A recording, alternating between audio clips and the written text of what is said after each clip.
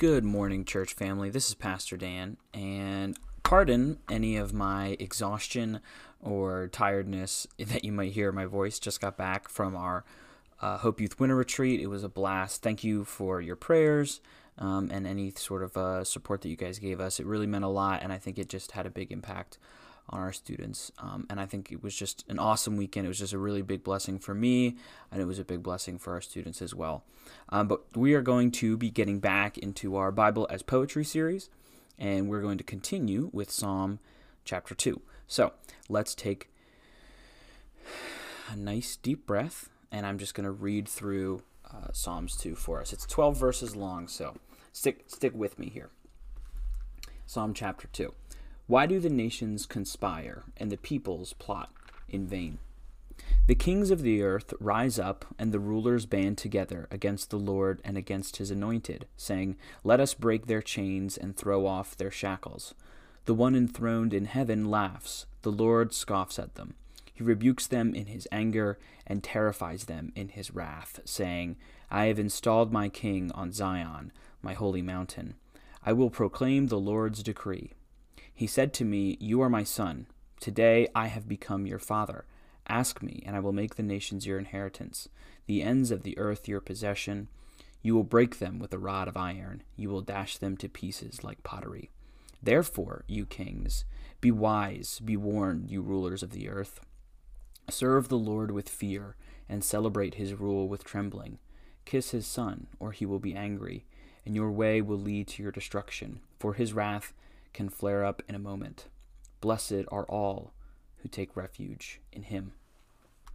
Now, as always, our cold read doesn't have any thoughts in it. We're just reading it to hear what the word has to say and what God is trying to communicate to us through this passage.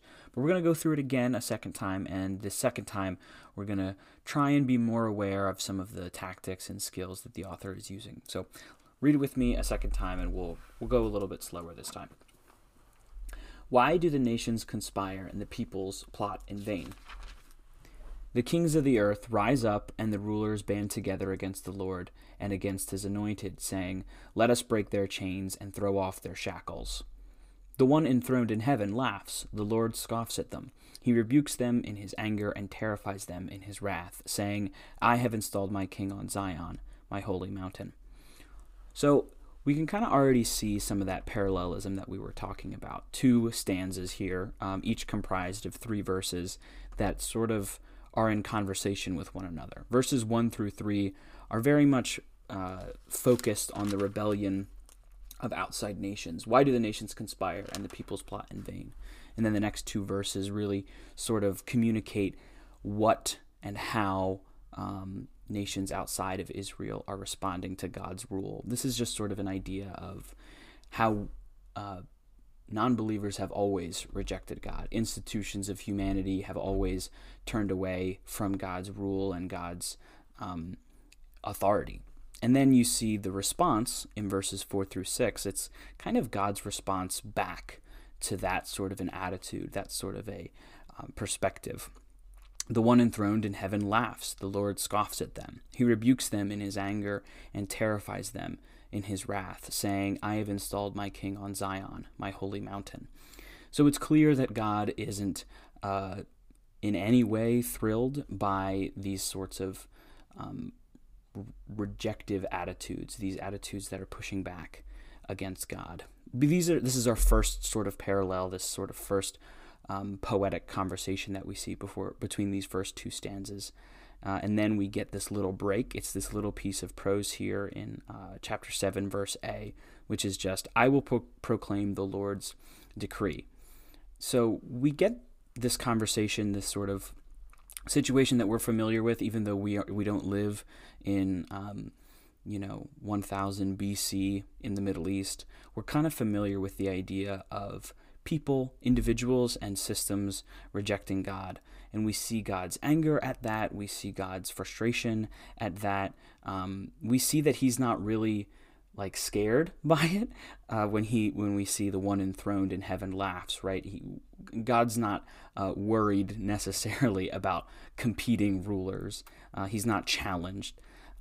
So we kind of see that conversation begin, and then we see this this hinge line. It's actually not poetry, it's just regular prose.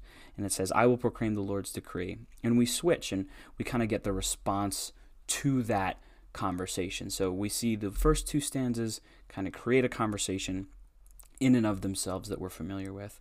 And then the second two stanzas, which are also two sets of 3 verses, are a similar sort of response. How does God respond to that conversation as a whole, not just his immediate response within the conversation, but what has he done outside of it? So let's pick up in verse 7b. He said to me, "You are my son. Today I have become your father. Ask me, and I will make the nations your inheritance, the ends of the earth your possession. You will break them with a rod of iron. You will dash them to pieces like pottery. Therefore, you kings, be wise, be warned, you rulers of the earth. Serve the Lord with fear and celebrate his rule with trembling. Kiss his son, or he will be angry, and your way will lead to your destruction, for his wrath can flare up in a moment. Blessed are those who take refuge in him." So as we mentioned in the first two stanzas, we hear about the rejection of the world and God's attitude towards that. Then we see that hinge verse, and now we have these two stanzas after that are talking about God's response. What is God doing to resolve this issue? And what he does is he brings us into the conversation. This whole psalm is a royal psalm. It's a coronation psalm. It's actually a psalm that's often referenced in the New Testament by Peter and John as well, and it's used to reference Jesus. But it's this idea that God is inviting us, specifically David in this passage, and then the New Testament authors will ascribe Jesus to this role as well. But he's inviting us into this kind of role as emissaries. We're his sons in relationship to the nations.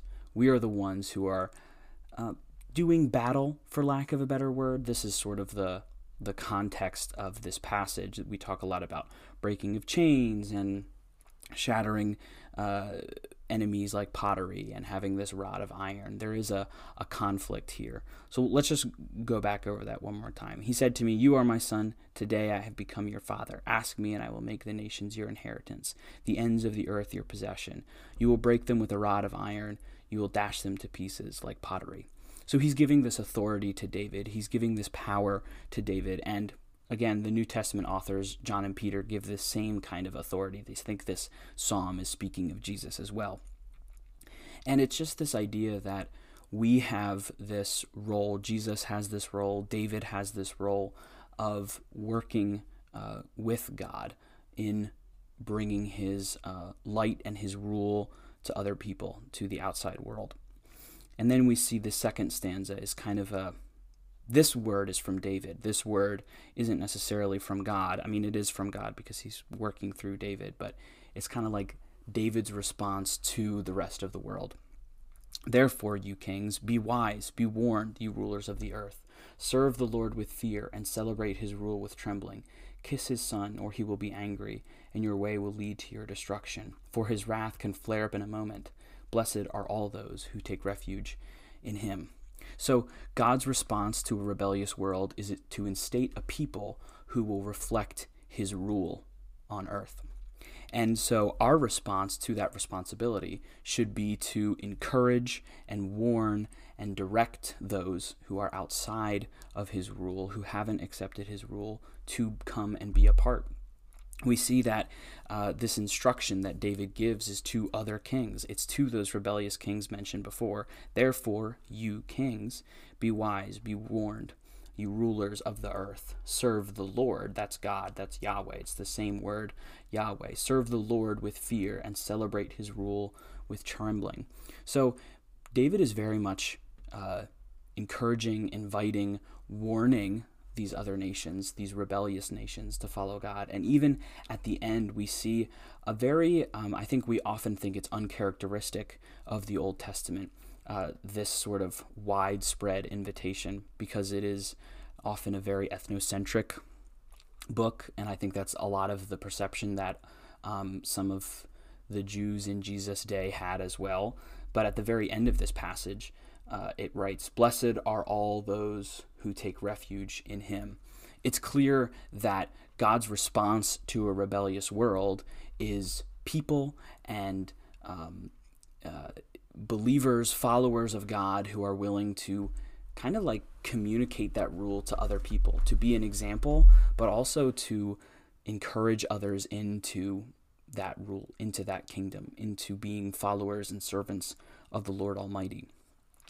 I'm just going to, just like I did last week, I'm going to give you just a few brief moments here to pause and take some time to think about how this passage makes you feel, and then I'll hop back on and give my own thoughts. This passage is weird to me because at first it is very violent and aggressive, it seems like. We have this conflict in the first two passages. We see God laughing at rebellious people and being angry and full of wrath, and his response is to equip a people to have this power over their enemies, to have this rod of iron. And even at the end, the invitation that David gives to outside nations and outside rulers is one of warning. It's one that reflects the danger of not following God. And I think a lot of times when I read this passage, I struggle to see the invitation within it. It's hard for me to get past that aggressive language. But what this passage really makes me feel today, it reminds me how serious this rebellion is. I think in this culture of patience that we're trying to be, in this effort that we're trying to have to just love, I think a lot of times we miss the seriousness of rebellion. We miss the seriousness of the world's rejection of God. It is a warfare. It is warfare, and Jesus' response to that is radical and extreme. And that isn't to say that we're supposed to be violent. That's not my point. But I think a lot of times we miss the seriousness of our calling to share God's rule with other people. It was so serious for God that he went and sent his son to die. And that was the way that Jesus stepped in to that calling. And I think a lot of times we miss that opportunity. We miss our chance to share God's rule because we miss how serious this is. But that's my takeaway for this. I think that takeaway is absolutely seen through the lens of a 21st century Christian who lives in the northeast of the United States. So I would love to hear your guys' takeaway. If you want to email me at my church email or however you want to get in touch with me. I think that walking through these passages and just sort of responding to them, I think is going to help us better get close to what God is trying to communicate and have that better relationship with him. I want to thank you guys for joining me, and I hope you have a great rest of your day.